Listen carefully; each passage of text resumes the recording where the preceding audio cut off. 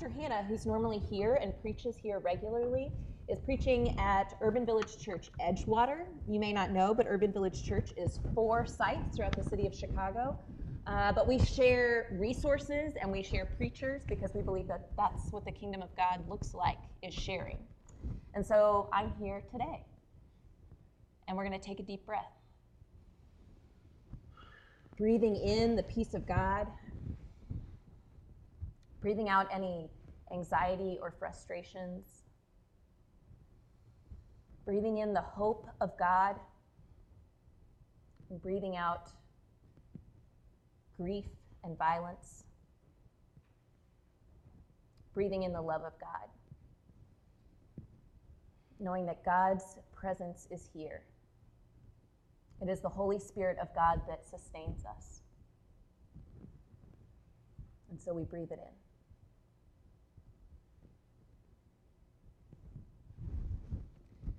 With a similar breath, Jesus' followers probably inhaled a deep gasp. And they gathered in closer to Jesus.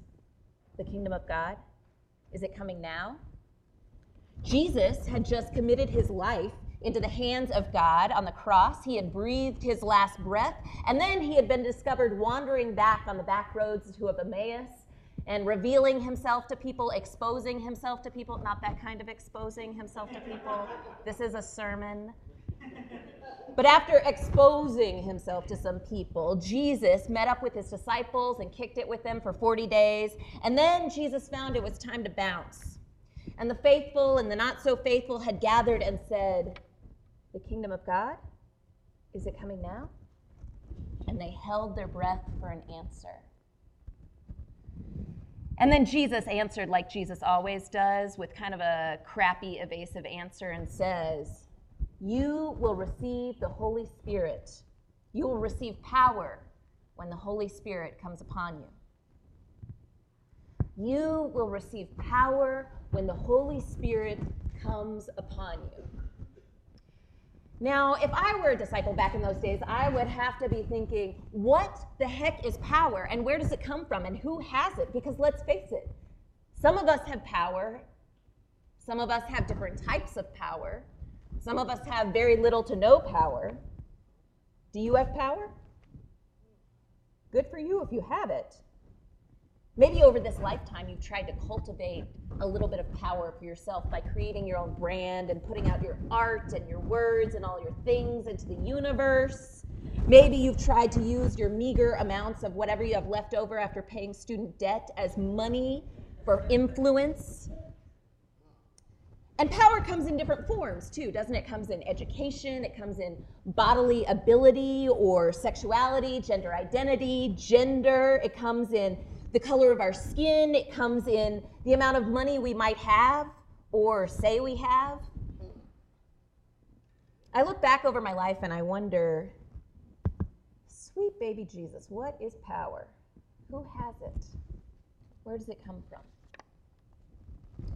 And then there's also like the Sunday school answer, right? That says, oh, God is powerful and power comes from God and God gives and God taketh away power. But let's face it, some people in this life have to demand power, have to yell and scream and fight back, not just even for power, but for life. Some have very little time to worry about power. And so Jesus leaves his followers. You will receive power when the Holy Spirit comes upon you. And then these men and these women and those pushing the boundaries of gender norms, they sit around and say, The author of our text, this is the author Luke, who also wrote the Gospel according to Luke. This is his sequel, shall we say. He says they were all gathered together, all of them. And this is the week of Shavuot. Does anybody know what Shavuot is? Extra brownie points? Nope. Because it's the week, most Jews don't know what Shavuot is anymore, but Shavuot was actually the Feast of Weeks It was the celebration of the law coming to the people, and the people would come to celebrate a recommitment to the law. I am going to live by God's law in my life. That is Shavuot. And so the city, Jerusalem, was filled with crowds of people, these festival goers, much like a festival in Chicago, only there were probably a lot more beards on a lot more women. It probably smelled bad, and there were less bikes and more livestock. And so these people had gathered for Shavuot, and Jesus' followers gathered in an upper room. It was stale smelling, so they opened the windows. They could hear the crowd goers below them. This was the same upper room, maybe, that they had gathered a few weeks before, and the door had been locked, and Jesus appeared doing this, like, breaking and entering to say, peace be with you. But then, there were all of those together. Those who had formerly denied Jesus, not mentioning any names, but that once, twice, three times, a son of a mother, Peter. There were the women who were faithful, who had faithfully looked death full in the face and then gone back to bury Jesus. They were all there in this room. But the times had changed. The times had changed for these Jesus followers because they were now leaderless for the second time. Their quick-witted, harsh-languaged leader who resurrected had left them. The one who used to draw people into community and into relationship, who used to draw in the people who were once cast out of society. The one who Jesus had pieced out, and then they were left picking up the pieces of their community. So the times had changed yet again. And then the fury of God was unleashed. The passage makes it sound kind of terrifying, doesn't it?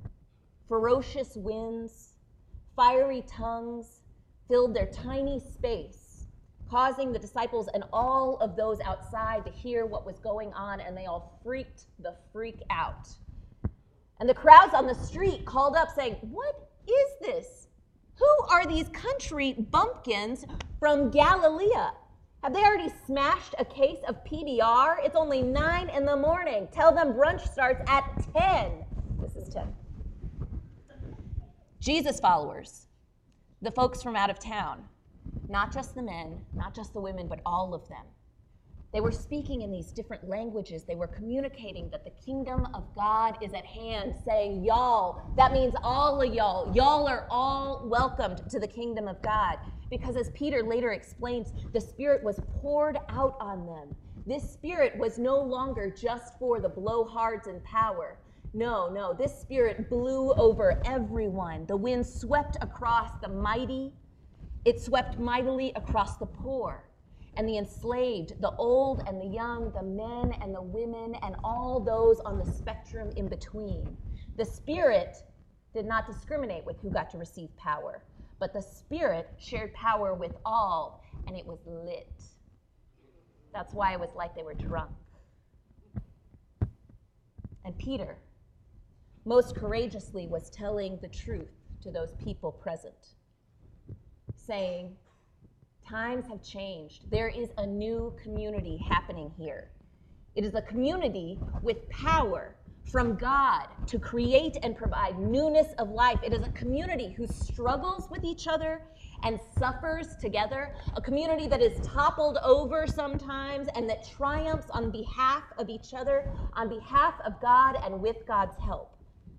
And the times have changed, so breathe it in. But then, so Luke wrote this text, the author of the book of Acts and the Gospel according to Luke. This is the sequel. Did you get that already? Luke wrote this text, but he wasn't a Jewish person. He converted to Christianity later, but never was a Jew. But it seems like he probably understood the things of Judaism and the Jewish historical understanding of faith. The times had changed, but had God changed really that much? According to Luke's account, the energized community by the Spirit of God would ring familiar to Jewish ears. God regularly presented God's self in the form of a mighty wind. God would sweep God's self in sweeping cyclones over waters of deep and create newness of life, bringing forth creation in the story of Genesis. God would present God's self in a whirlwind, cracking comments at the devastated Job. And God would present God's self as a dust storm, leading the people out of exile and into freedom through the desert by day. And then God also presented God's self in fire. God often was considered the all-consuming fire found in the burning bush before Moses, a friendly fire that did not consume 3, maybe 4 people after Nebuchadnezzar tossed them in. God also presented God's self as this tall torch, helping lead the people out of exile and into freedom through the desert by night. God has always been, Peter reminds them, and always will be powerful and mighty. God will always be about deconstructing the walls that separate humans from other humans, because all people are worthy of God's power, Peter says. So this is not a new story Luke shares, but it is shared in a new time because the world had just been rocked by a baby in a manger born to a woman of color, a pregnant teenage woman. So we take in a deep breath because God's Spirit is here.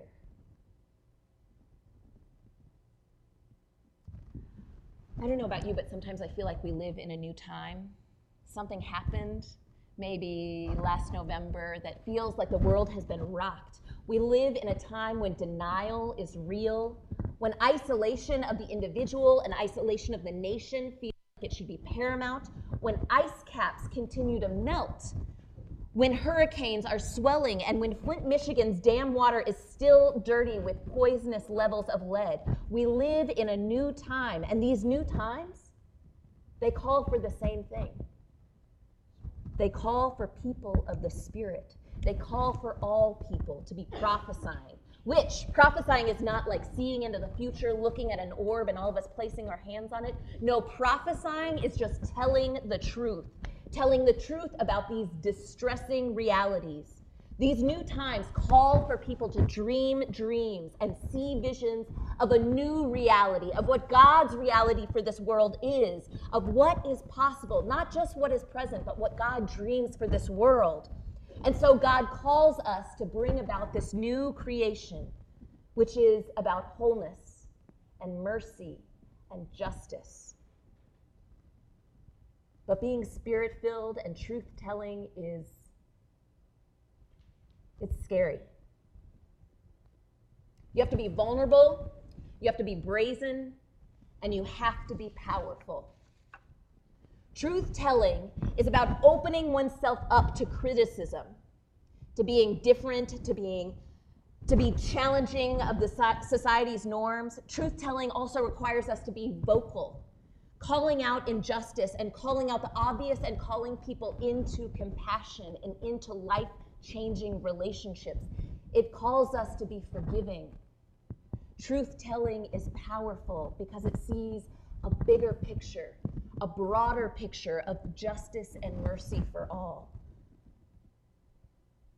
But let's be honest. The idea of power, one person's idea of power does not always feel like the freedom-giving power that is offered for all. That's why prophesying, that's not seeing into the future and all of us putting our hand on an orb, but it is telling the truth, is dangerous and challenging. I don't know if you're on the gram. I am. You can follow me. I'm at Aaron James Brown. But I follow lots of really cool celebrities, mostly. Yara Shahidi this week. She is an Israeli black person who is on the show Blackish. She's also like a mogul and does all really kinds of cool things. And I'm in love. She recently posted this picture of herself, and her comment says she is holding open the doors that were held open for her. Being people of the Spirit and being powerful is called to be vulnerable, to stand in those middle spaces, holding open the door for others to experience God, holding open the doors for others to be welcomed in. and being courageous enough sometimes to pry off the hinges of the doors that have been locked to keep people out. And I hate to tell you, but it's not up to Yara, it's not up to me, it's not up to Danny, because it's not just going to be a preacher leading this charge from the pulpit. It's not about folksy worship singers who lull you to sleep with their sultry music. No, it's too easy to view that there's one person, this expert, who's going to tell us how to do it from the sidelines. Instead, as Peter insists, the Spirit of God is poured out widely, and we all have to be about participating in it, doing the interpretation and the living out of it together. The Spirit empowers interpretation, and it happens corporately. It happens when we all show up. So it's essential that we show up. It's essential that people show up to be a part of the greeting team, because the greeting team, I know, Ty, you do a great job welcoming people in, because people have been taught that the Spirit of God is not for them, and they need to be welcomed, invited into this place. It's important for people to be on the AV team, because people need to be welcome to see the words of God printed on the screen. It's important for people to be in small groups, for people to be wrestling in relationship with each other, seeing each other for who they really are and saying, you are loved and beloved by God. As Spirit-filled people who believe that the Spirit has been poured out like lighter fluid on flames, we are called to be in this community of fire and of dreams. And that's not easy either, because too often we do things alone. Does anybody like to do things alone? I don't understand that. But I'm glad you like to do things alone. But there are lots of other things we do alone that are unnecessary. I, who do not like to be alone, always walk to the CTA alone. I always sit on the bus alone. I always listen to my podcast alone. I always like and giggle at memes about Kofefe alone. We do so many things alone. But according to the scripture, we are not called to live always like that. But that when we show up together, when we are all in this together, that we are being that powerful, Spirit-filled people. That Sunday morning is not just about coming to church, but it's about being the church. That when we are here, we are the radical, Jesus-like, Spirit-filled, truth-telling people by gathering here together, by lifting our voice, by looking across the aisle and seeing someone not as a stranger, but as a co-conspirator, as a comrade in this community-building effort. So we don't just come to church, we are the church. Because Pentecost, this pouring out of the Holy Spirit that's accounted in the book of Acts, is not just a one-time thing. It doesn't just happen, the wind doesn't blow and the tongues of fire come up and the moon turns blood red. Although that sounds terrifying, it doesn't just happen once. It happens regularly when we show up. When we gather together to sing, when we gather together to say dumb things and then have to come back and ask for forgiveness. When we come back and continue to do life together. The Spirit is overflowing when we drink of the table and eat of the table and drink of the cup. The Spirit is overflowing when we march with pride and say, you are loved and beloved by God. The Spirit is overflowing when we sit with each other in prayerful grief and when we sit with each other in prayerful celebration. We are the church. We are the church. We are the people of a fire, the people of a dream, because we are God's people united in Christ and called forth by the Holy Spirit. So breathe it in. We breathe in deeply as one, because it is the breath of God that sustains us. Will you pray with me? Holy God, you breathed, and the whole world came into being. Pour out your Spirit starting in the small, quiet places of our hearts and then moving into the socially queer places where we gather and taking over to the ends of the earth.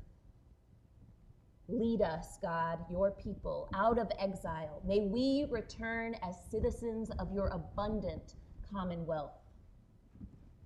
Give us the tenacity to keep showing up. Give us the grace to extend to ourselves and to extend to others. And give us the courage, the powerful courage to be your church in a world that desperately needs what we have found in you. And so we pray this in the name of Jesus. Amen.